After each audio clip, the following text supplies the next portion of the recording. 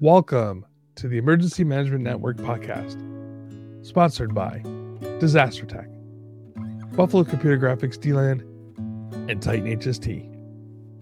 Now let's get into it. I'm unsure how many of you read this today at Christmas Day, and it's day 7 of Hanukkah. If you are, get back with your family and enjoy the day. I'm sitting here looking at a blank page, trying to think of a unique way to say thank you for supporting the Emergency Management Network. The holiday season is always a time for me to reflect on the year and how I could have done things differently, and what impact I've had on my community, profession, family, and myself. And I look for ways that I could be a better me. I think about the people that we lost this year and in the years past, and I cherish the people in my life, my friends, my family, the team here at the Emergency Management Network, and you. We live in a VUCA world, and we have to make it better.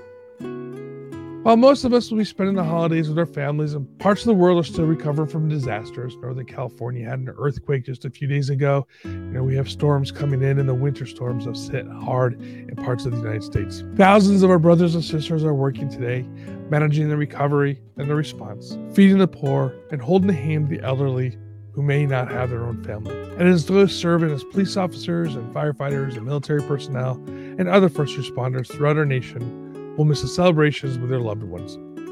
They'll be on duty, fulfilling their responsibility to keep the public safe. I want to thank you all for keeping our communities safe, our citizens prepared.